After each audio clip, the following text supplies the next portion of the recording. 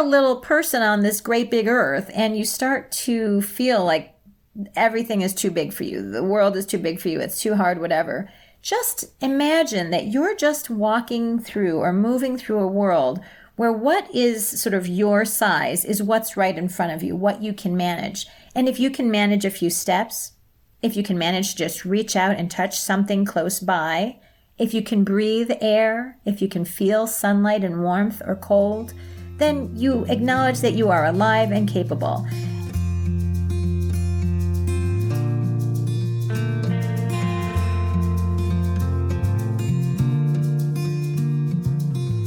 Welcome to Zestful Aging, where I speak with changemakers from all over the world who are contributing to the common good. Contributing to the common good in even the smallest of ways is proven to help us age with vitality and deep contentment. I'm your host, Nicole Christina, psychotherapist and fellow Zestful Ager. My goal is to share optimism about aging and introduce you to guests who will inspire you to live with zest. And to find out more about the podcast, which just won an Anthem Award, hop on over to zestfulaging.com. And while you're there, sign up for my weekly email newsletter, The Insider, where you will get behind-the-scenes looks at our guests and other fun tidbits.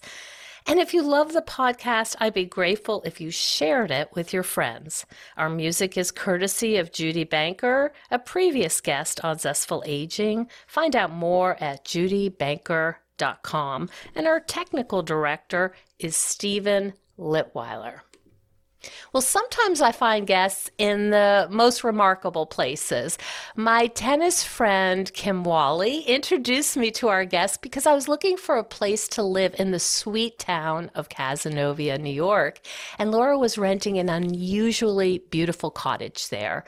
Once we started talking, though, I knew I had to have her on the show, and after you listen, you'll understand why. Dr. Laura Reeder is an artist, a teacher, and a human who encourages young people and adults to use creativity as a form of activism to make meaningful change in the world. Her recent installation at the Everson Museum of Art, titled Now More Than Ever, reshaped a gallery with thousands of cell phone photos taken from her walks through everyday life. Her miles-long cultivators, labyrinths that she creates by walking in snow, sand, and leaves, invite us to pay closer attention to the natural environment. Welcome to the show, Laura. Thank you so much, Nicole. It's a pleasure to be here. I am really excited for our conversation because, I just so fascinated with your work. And the natural environment is a very prominent theme in your work. And I'm wondering how you came to appreciate it. What was the evolution of your love for the natural environment? Oh, that's a great question. I think ever since I was a child, I've found that by going outside and digging up a little piece of earth, something comes back to me. And I think as a kid, I obviously never really knew why. But as I became an adult and I started to realize that I actually struggled with a little bit of depression. I was an artist, so I attributed my depression or my moods to being a creative person. I sort of wrote that off as the way it is. I started to realize that if I was struggling, not just with depression, but just, challenged, anxiety, life was hard, if I just took a walk outdoors, something changed, something untangled in my head, in my body, my heartbeat. I felt alive. I felt like I could manage things. And so again, no scientific reasoning to all of that, except that it felt right. But then as I became an adult and chose to be a teacher, I decided to become an art teacher because that's what you do when you're an artistic person and you want to make money. not get rich, just make a living. I started to realize also that working with young people, working with children, working with kids in cities and in rural environments especially, that when I had kids in my classrooms who were also anxious, struggling, challenged, depressed, whatever, all I had to do was plan an activity where we went outside, even if it was just drawing on sidewalks. Something would happen. Bodies and minds would become more manageable for the individual and for groups. And I think as an adult, I've discovered that a lot of it has to do with this idea that Rebecca Solnit, who's an amazing author who wrote Wanderlust, A History of Walking, she wrote that walking is how the body measures itself against the earth. So if you're a little person on this great big earth and you start to feel like everything is too big for you, the world is too big for you, it's too hard, whatever, just imagine that you're just walking through or moving through a world where what is sort of your size is what's right in front of you, what you can manage. And if you can manage a few steps, if you can manage to just reach out and touch something close by, if you can breathe air, if you can feel sunlight and warmth or cold, then you acknowledge that you are alive and capable. And so by sort of embracing that theory as an artist and as a teacher, I found that it led me to being outdoors so much more as an artist. It made me not want to be in a studio using plastic paints, using materials that were toxic. It made me want to be outside. And as an artist, I thought, well, what can I do outside as an artist that's not going to hurt the world that I love so much, the earth that I love so much? So about 6 years ago, I intentionally turned my walking practice, because this walking became just a lifelong habit, I turned it into scratching sort of my footprints or dragging a stick on sand. And I started to create pathways that reminded me of when I was a teacher and I had kids who were wild, struggling. I would challenge them to make mazes on sidewalks with chalk for each other so that they could help each other to take pathways and contain that energy in a way that was open-ended, but also creative. And by doing it myself as an adult, I started to create labyrinths on beaches, mazes, so that my kids could run around in it, or other people's children on beaches could do this. And these walking drawings, mazes that I was creating, labyrinths that I was creating on beaches, started to get bigger and bigger. I paid closer attention to the air quality, to coming and going of ocean waves, the time of the tides, how the sand is harder when it's cold out and softer yet dry when it's warm out. So much more of the world became available to me by walking my little body through it in a big place. So that was the beginning of sort of my understanding. It took me 50 some years to get there. As a psychotherapist of 30 years with a specialty in food and eating issues, I know that holidays can be a real challenge when it comes to eating and food. Food and family visits are often a very tricky combination. So if you'd like to learn how to have a more peaceful relationship with food, both during the holidays and the rest of the year, check out my web course, The Wisdom of Mindful Eating. This course is super practical and user-friendly, and it has the power to change your life. You'll find the course on the zestfulaging.com website. Now back to the show. What's the experience like? I'm just trying to think, because you are, to use a very overused word, you're totally in this mindful place. Right. But you're also creating an organized design. It's not just some patchy mess that is chaotic. There are these scrolls and, they're organized. How do you hold both at the same time, creating a design and also being aware of the air quality, the temperature, maybe your feet in the sand? Yeah. Well, so sort of hearkening back to that Solnit quote about our body measuring itself against the earth, and thinking a little bit about Leonardo da Vinci, who did that drawing of Vitruvian Man, which is like a a drawing of a man with his arms and legs outstretched inside of a perfect circle, right? Inside of a square.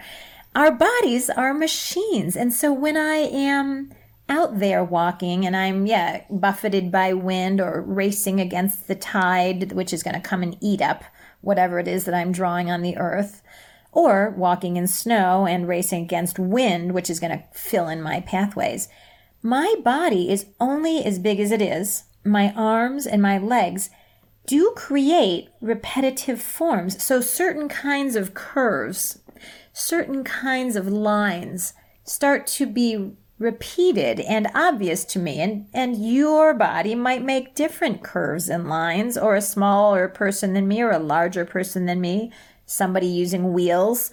We are machines, and we start to create sort of universal movements. And so the arc of your arm when you're washing a countertop or washing a dish or something, it starts to follow the curve of the environment that it's in. So you might make small arcs when you're washing something in a sink, small hand movements. But if you're outdoors on a wide beach, you walk your body, straight lines, curved lines. You start to have certain shapes that your body makes. And when you do it over and over again, like again, scrubbing a dish, but you're walking, those arcs, those curves start to repeat themselves and become your signature. So even when you doodle, doodling is sort of a similar thing, but you're doodling on a large scale with your body. So keeping that's a great visual. Right? Keeping that balance between what your body can do, all that your body can do, and just what your body can do, right? It's not always infinite, and yet it is. It doesn't feel infinite. Anyway, that's sort of the balance that happens. And then, the earth tells you, hey, it's too windy today, and every step you take in the snow is going to be covered by, sort of the wind pushing snow back into your pathway. So as you walk, you're not going to see the pathway that you've created. It's going to become immediately covered up. So you might have a different repetition that you're doing. And the name cultivators. Yes. Talk about that. So as I was doing this earth scratching, mostly on beaches, again, this years ago, I lived in Boston. I was teaching and working at the Massachusetts College of Art and Design as a professor of art education. And I lived on the North Shore, which is sort of like European style beaches where they're big, flat, hard sand beaches where the sand isn't sexy, right? It's a little smelly. There's, it's kind of mucky, and yet when you walk on it, your feet don't make as much of an imprint. I had to get a tool. I was using sticks that washed up that I found as I was sort of walking and scratching and sort of crafting these shapes. And I started to realize that as I was walking on a long, flat beach, walking back and forth in straight lines, if I wanted to make curved lines with my body, with the extent of my arms and my legs, I needed a tool, and the sticks weren't doing it. I was getting backaches, my shoulders hurt. So I started to shop around in my gardener's shed and my neighbor's gardener's sheds for cultivating tools that were made to scratch the earth, right? And literally, I discovered so many tools. And of course, I became the recipient of many gifts, people saying, try this, try that. And so I started to realize that I was indeed cultivating. And cultivating, if you think about it, is a sort of to care for the earth. That's the old sort of Latin, I think, root or Greek root, is to cultivate is to care for. So I started to realize that I was caring for the earth by scratching its surface and imagining creating something new, but also something that wasn't harmful. And then, of course, over time, by doing this cultivating on these big beaches, these are big urban beaches where people are walking by all the time. They're walking their dogs, or at the time on the North Shore, there were a lot of migrant, refugee, and immigrant people from Central America fleeing from really sort of some of the politics, obviously, of the Trump administration and what it was doing for folks who are fearing ICE, fearing incarceration because of working here. And yet it was also a community where people had They wanted someone to clean their house. They wanted someone to do this cheap, and they wanted to pay them under the table. So I encountered a lot of families walking on the beach because they felt they were safe there. They couldn't be identified. There were a lot of other kinds of immigrants, Russian, Eastern European, Ukrainian refugees, people from Asia. And as I started to talk with them, international stories of what the shapes I was making on the earth emerged. International stories of what the spiral shape meant to them. Stories of how the pictures that they were seeing in my drawings looked like earth, looked like sky, looked like an argument, looked like a waterway. People who brought their children down or walked down there themselves and walked in the labyrinths and actually walked the mile or 2 or 3 miles of my labyrinths. These cultivators started to want to tell me what they thought about, what made them feel good, what was hard for them in the walk. And so cultivating took on a new definition. Cultivating conversations, cultivating stories, cultivating ideas. And cultivating connection. Oh my goodness. It was really rich in those conversations. And so when I do sand cultivators, I do hope that I can do them on beaches that are not in some remote, sort of romantic, windswept place, but actually in a place where somebody might walk by and be having a lunch break from cleaning a house, or be taking their kids to a safe place where they can play without feeling like they're going to be identified, as illegals, right, in their minds.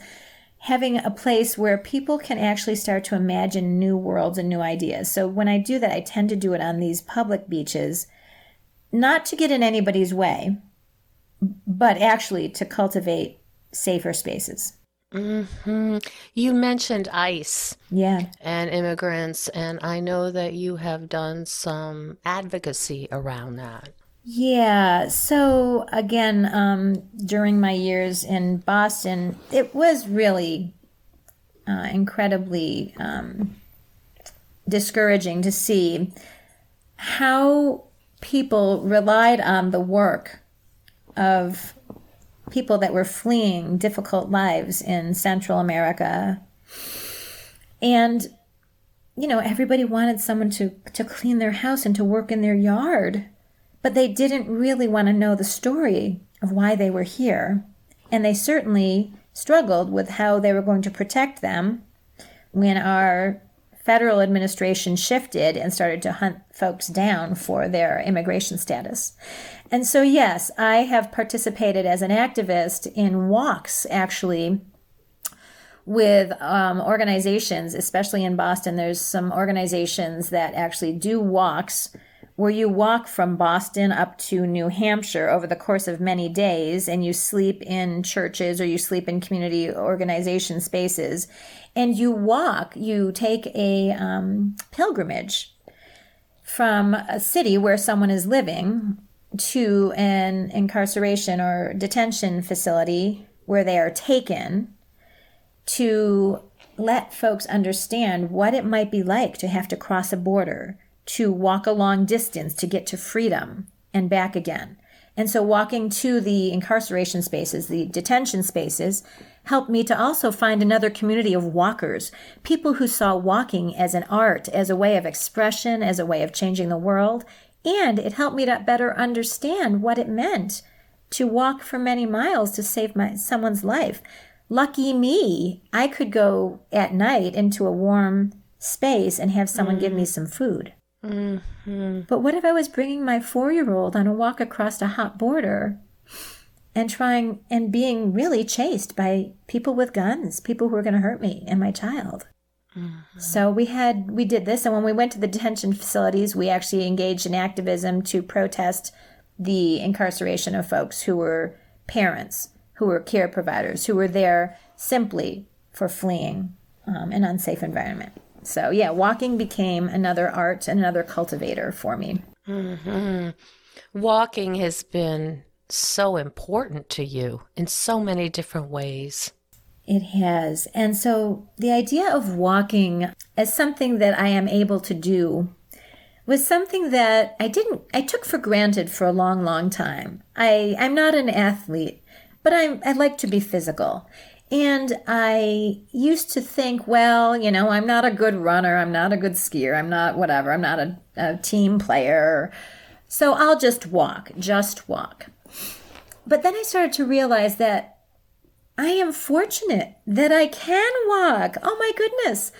I have a father right now who's suffering from heart failure, and walking across a room is a whole world for him right now. Mm-hmm. I had students who needed devices to aid in their mobility, and I never really understood the extent to which movement from one place to another was really a difficult activity and a challenging activity or an impossible activity, depending on what your body could do. Mm-hmm. And when I was in Boston, I did have to advocate for a colleague who was going to need some assistance with their mobility.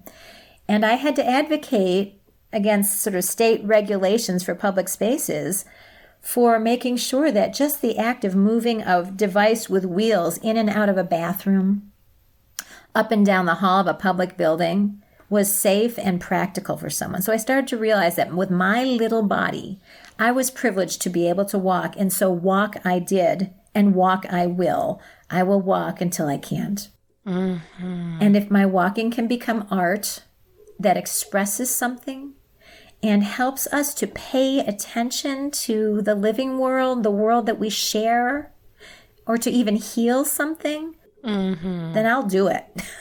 Mm-hmm. How has being a caregiver affected your art? Yeah. So I have been a caregiver at many times in my life for my children, for beloved friends who are dying of cancer, which is, truly unfair. For elders, my husband's father and aunt, watching them, sort of helping them to navigate systems as they aged and had illnesses that were hard.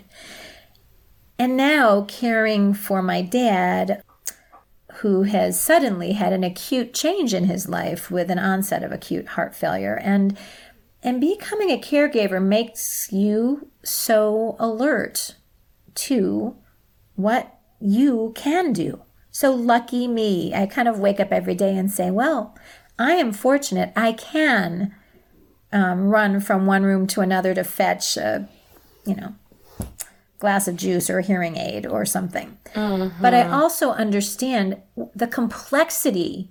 What if I wasn't privileged enough to have a flexible work schedule and to work from home? What if I didn't speak the language to navigate Medicare and what I'm allowed to have, or what medical services are available to my father? What if I didn't know how to ask the right questions about the medicines, the polypharmacy that are required for somebody with heart failure? He takes, again, all people with sort of advanced illnesses take so many medicines that the complexity of managing them is really impossible. Mm-hmm. So I guess some of them have cognitive decline. Well, how are you going to figure this out? It's different times, different amounts. Yeah. No, it's really, again, so caregiving heightens my awareness of what I can do and what I will do. Caregiving also heightens my awareness of things that I kind of miss. So because I am now a caregiver, again, a different phase of caregiving in my life, which I share with an awesome team of sisters and an awesome husband and an awesome family. Like, we are beyond fortunate to have a whole team of folks who gathered around my dad to make sure that we're helping each other. But, I also am aware that I'm not walking as much, right? So I'm sneaking out for a walk here, sneaking out for a walk there, asking permission to get away a little bit. You start to understand that the privilege that you, again, assume you have when your body can do these heroic things, walking for miles, you realize that that's a privilege. I can do this, but I also have responsibilities that might not allow me to do this pretty thing where I can walk and make pretty pictures in the snow. So what's the point of it? I think that's the other question that emerges for me sometimes. as an artist, can I really heal anything by walking spirals in the snow? Like, what's the point of it? And so when I ask that question, that's when I think about folks like, Robin Wall Kimmerer, who is obviously an activist who uses indigenous, wisdom with her scientific know-how to remind us that you can say, oh, fortunate me, I live in a beautiful world. But if I can't find a way to heal the world and make the world a little bit better, then I really am not doing my work. And so and again, Greta Thunberg is, again, I know I'm inspired by many awesome, again, brilliant minds, but Greta Thunberg's voice, I think, speaks to me the most here, that she doesn't want us to be hopeful. She wants us to panic, right? So as an artist, while my work looks relaxing and, I can talk with luxury about my walking and care providing, it also is with a sense of panic that I wake every morning and say, what more can I do? You see it so clearly. You know what's at stake. Yep. It's absolutely the truth. So what's at stake right now, is we are on an environmental crisis. The world is on fire, again, as young Thunberg has said to us. And I realize that while I live in a beautiful town with beautiful greenness all around me, I have lived most of my life in cities.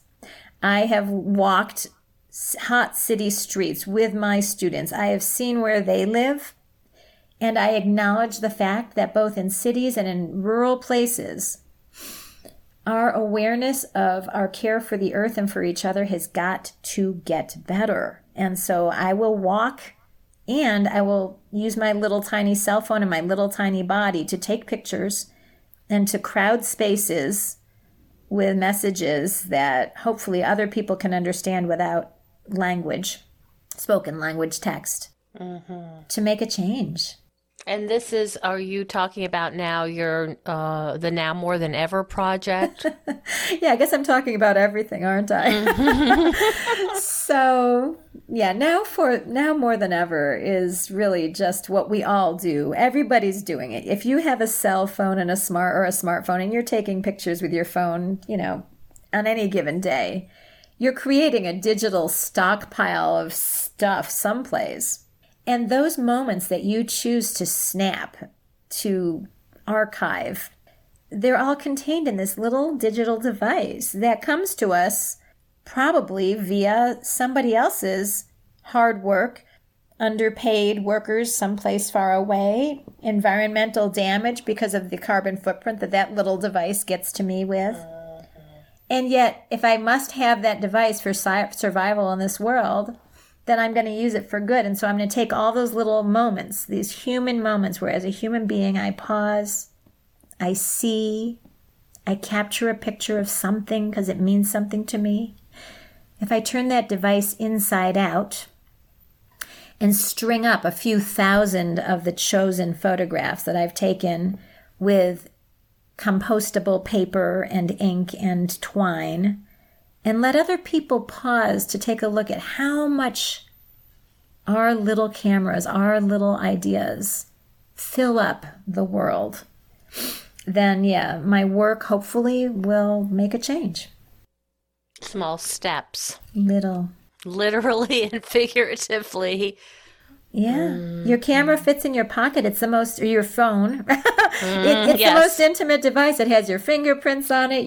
Your saliva probably from talking into it. It's kind of gross. And apparently skin cells, Right. I understand because holding it up against your cheek all the time. Yeah. So this is a pretty it's biological now. And we're sharing our ideas in it. It knows everything about us. It knows our habits. And then what does it say about us when you stop and do the exercise of opening up your photos, your photo collection on your device, and say, what is it that I take pictures of? Do I like to take pictures of a good meal? Do I like to take pictures of my friends all gathering and lots of selfies? Do I like to take pictures of something in nature? Or am I taking pictures of produce at the grocery store to share with somebody who can't get to the store? What am I doing, Oh, that's really interesting to sort of look and see what the theme is. Yes. And it's funny. I'm like many people in the pandemic, I become a hardcore sourdough bread maker. There you are. And watching the mother just alive and happy after she's fed with all these living microbes. I feel like I snapped a picture this morning and I sent it to a friend. I said, "This is one happy mama." And, that's like that.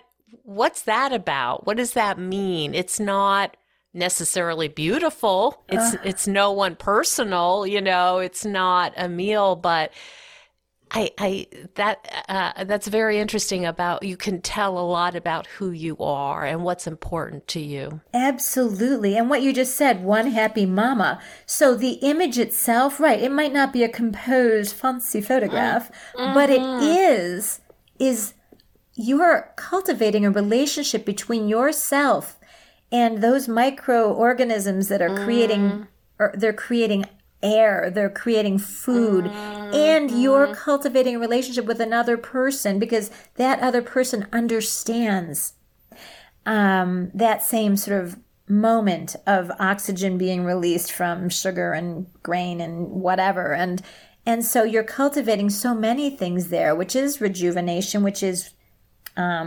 productive. So it's not about appreciation for the process, which is magical. Exactly. Absolutely, because there is no commercial yeast.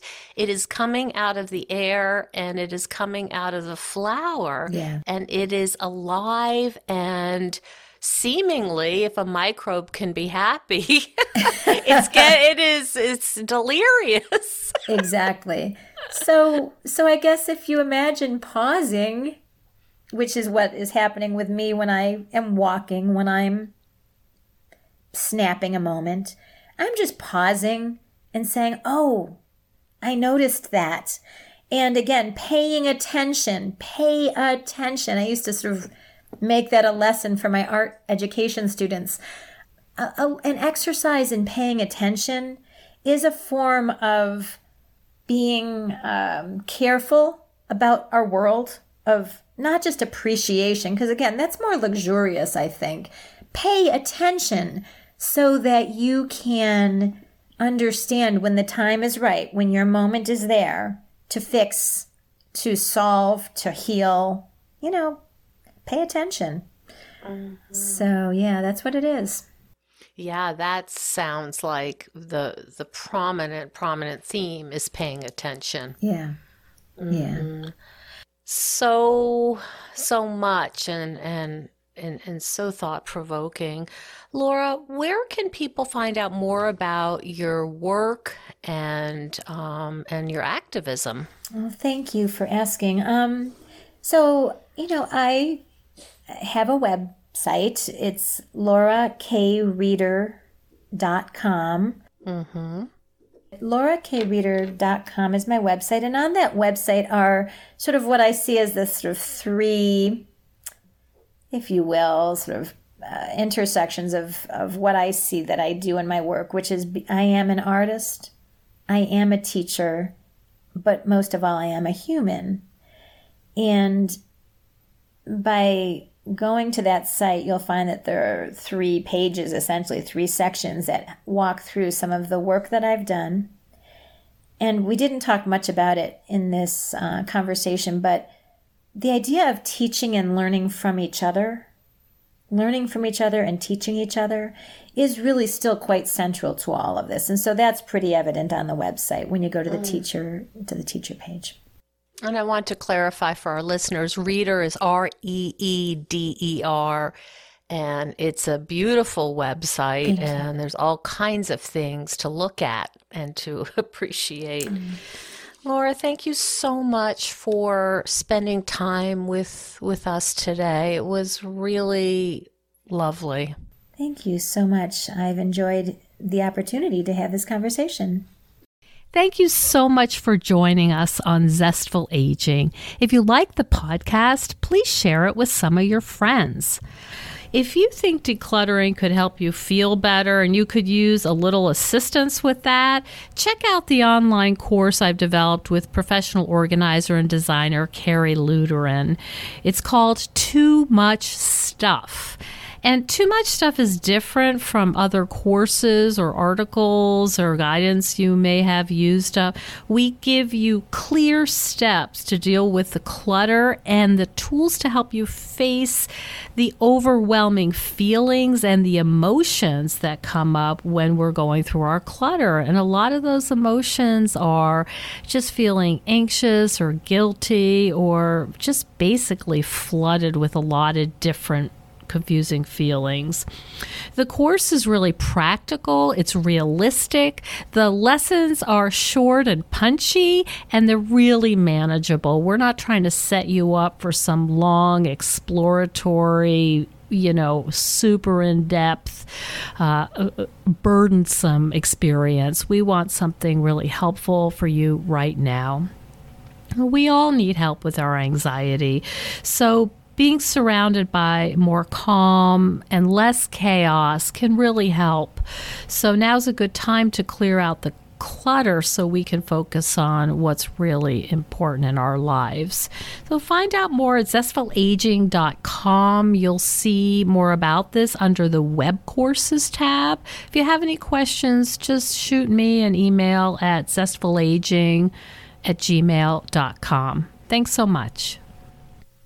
And stay tuned next week for another interview with a fascinating and inspiring guest.